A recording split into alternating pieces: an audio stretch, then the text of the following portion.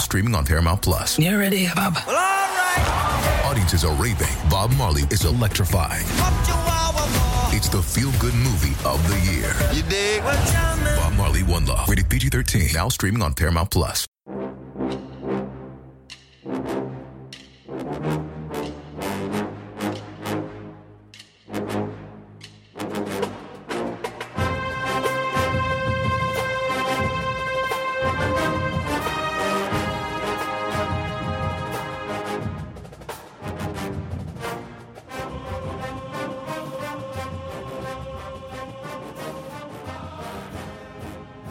Good morning, Bucknutters. Welcome to the Bucknuts Morning 5 here on Monday, August 2nd, 2021. I am Dave Biddle flying solo on this edition.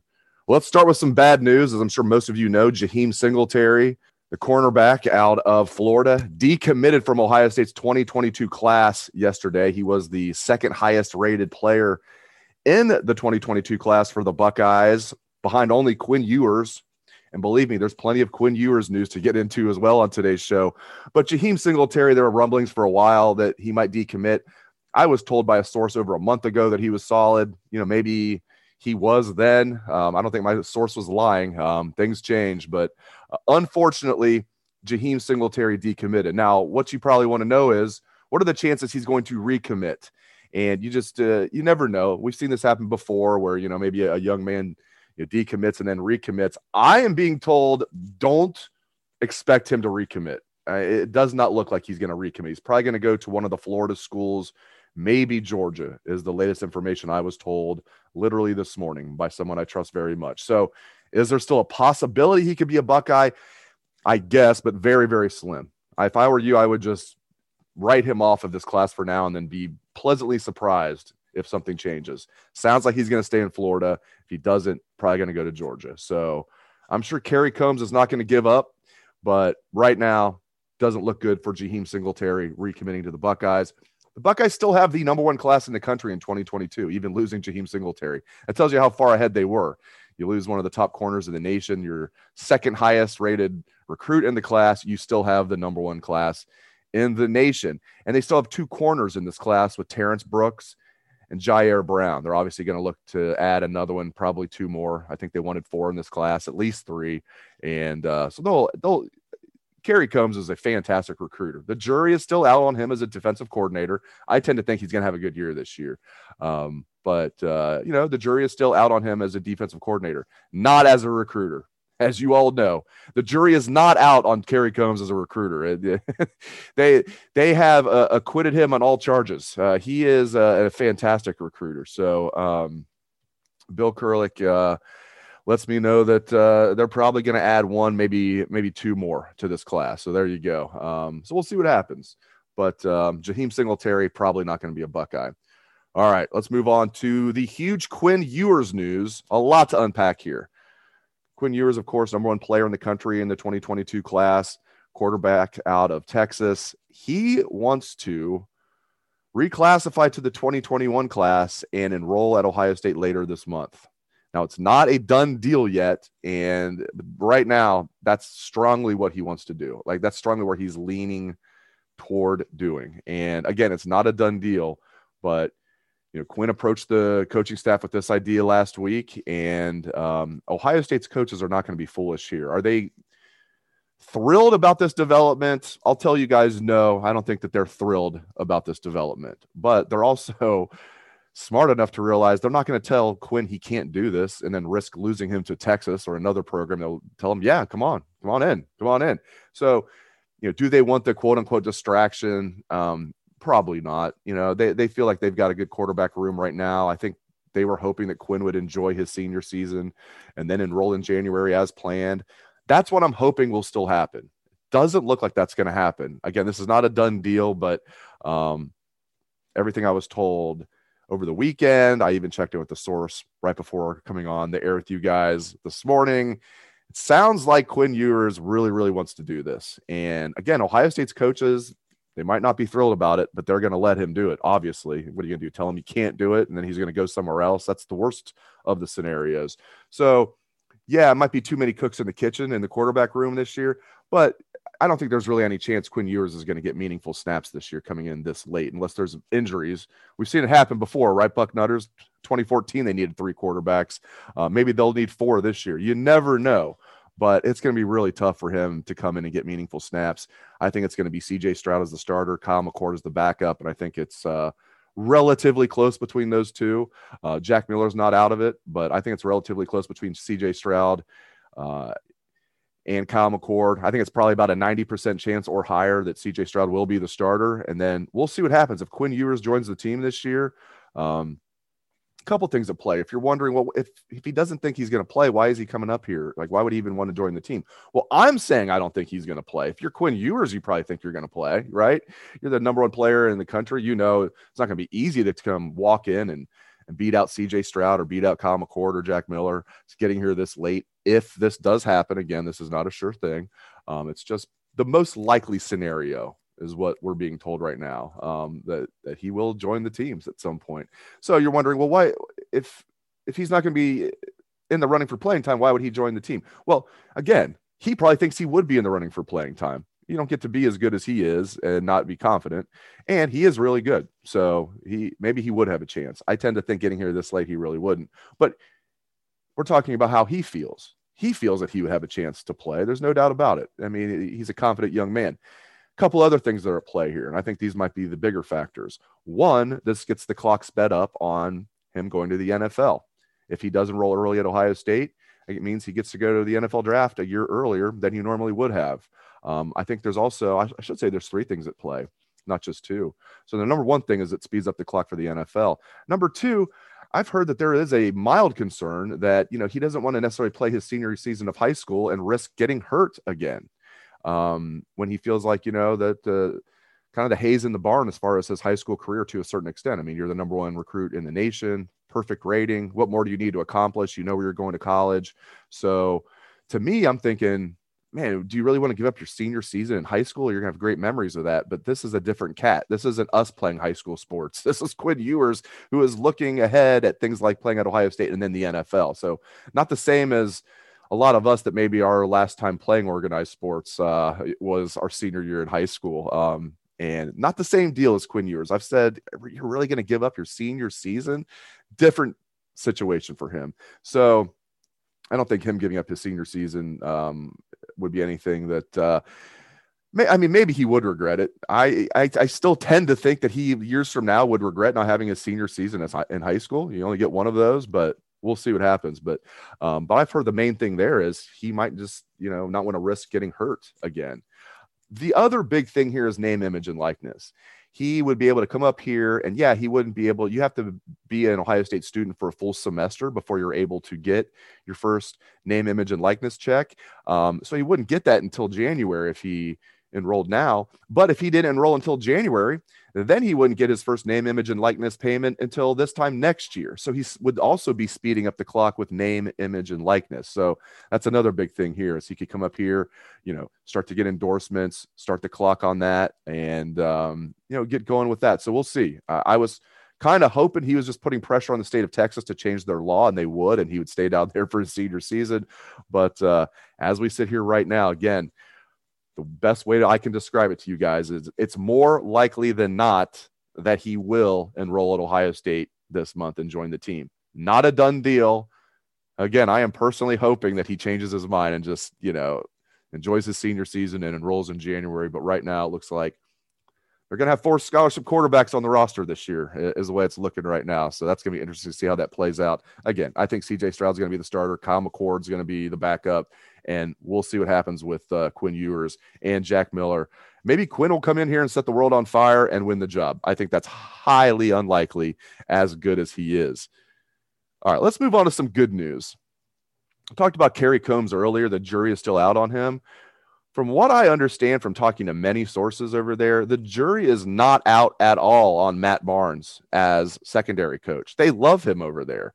They thought he did a great job as special teams coach and helping out with the DBs. And you even talk to like offensive players who love him because he gives speeches to the team and stuff. And he's a guy that's on the rise, my friends. He's probably younger than you think. I think he's like 35 years old. He looks a little older than that. He's like 35 or 36.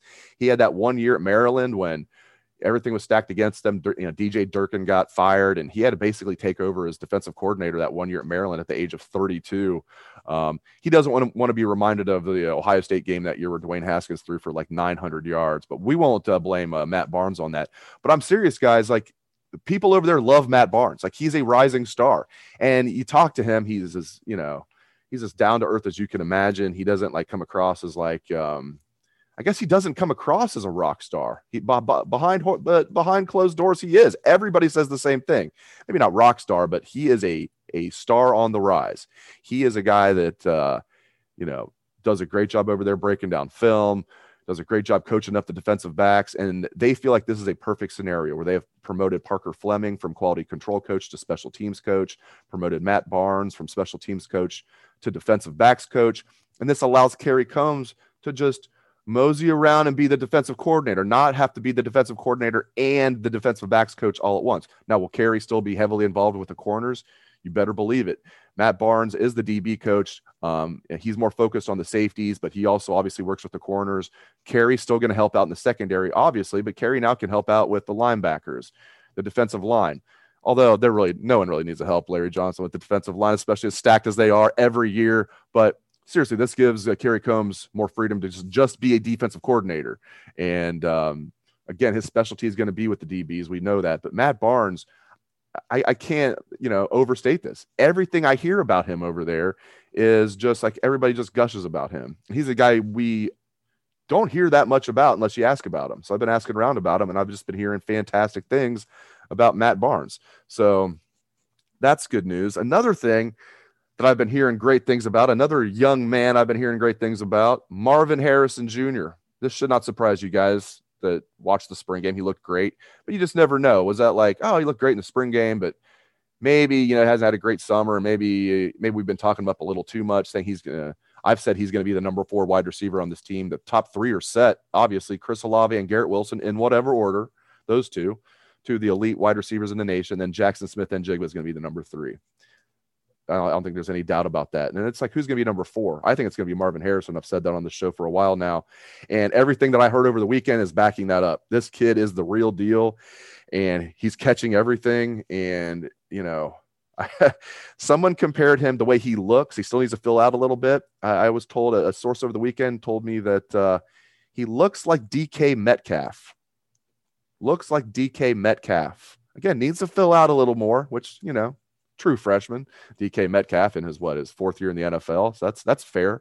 So he's got the bloodlines of a Hall of Fame wide receiver as his dad. He's taller than his dad, catches the ball like his dad does, but he's bigger than his dad. He looks like AJ Green to me out there. AJ Green, being a Bengal fan, watching AJ Green for all those years, that's what Marvin Harrison Jr. looks like to me. 6'4", catches the ball away from his body.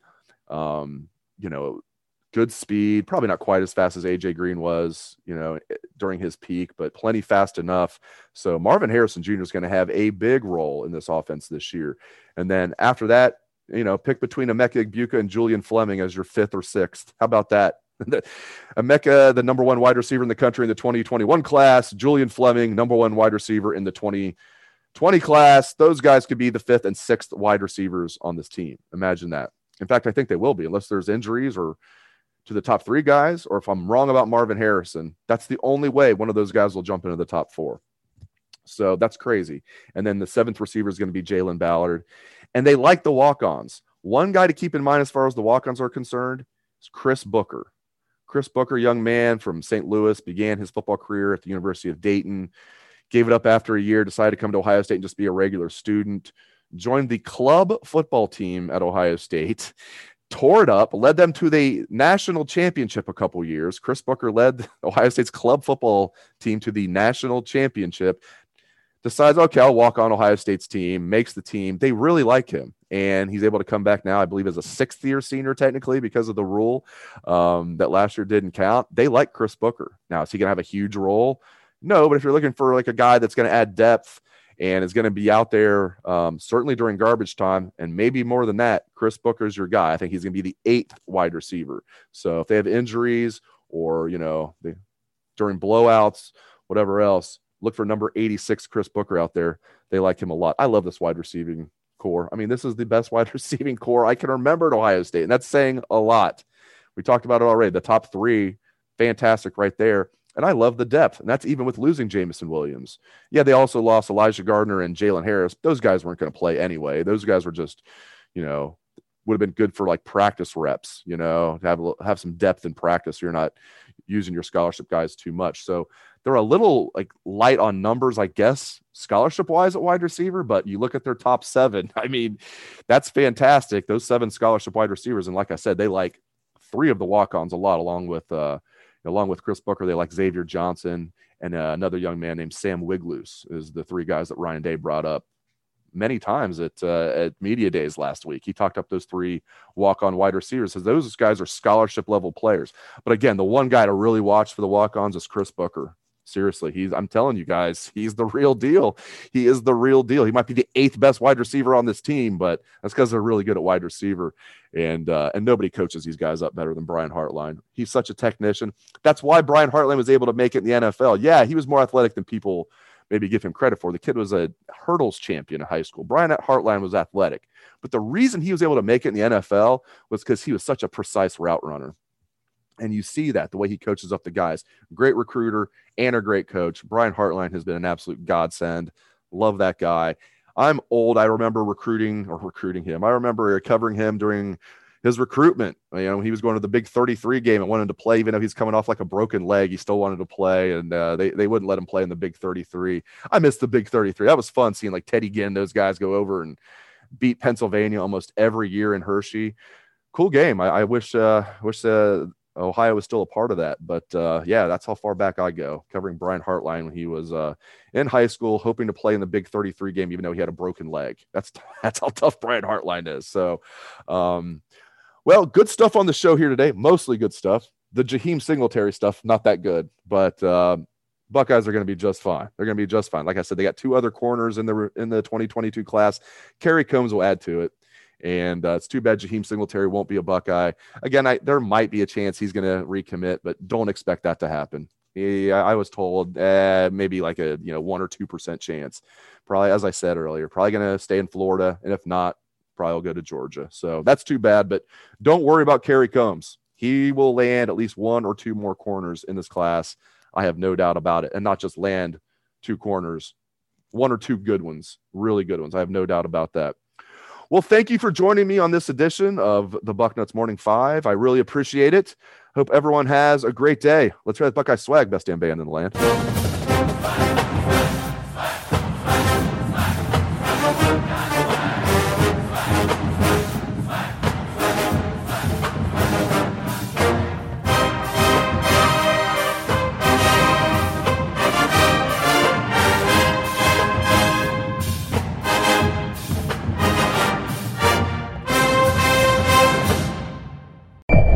Streaming. I want to go back to normal. What's normal? The Paramount Plus original series, Evil, has returned. We've already hunted werewolves, demons. And now what? A baby Antichrist? Okie dokie. Prepare yourself. You will not beat us. For the end. I have visions of hell. Make it stop, make it shut up. You're not gonna survive this. Evil, the final season, now streaming only on Paramount Plus.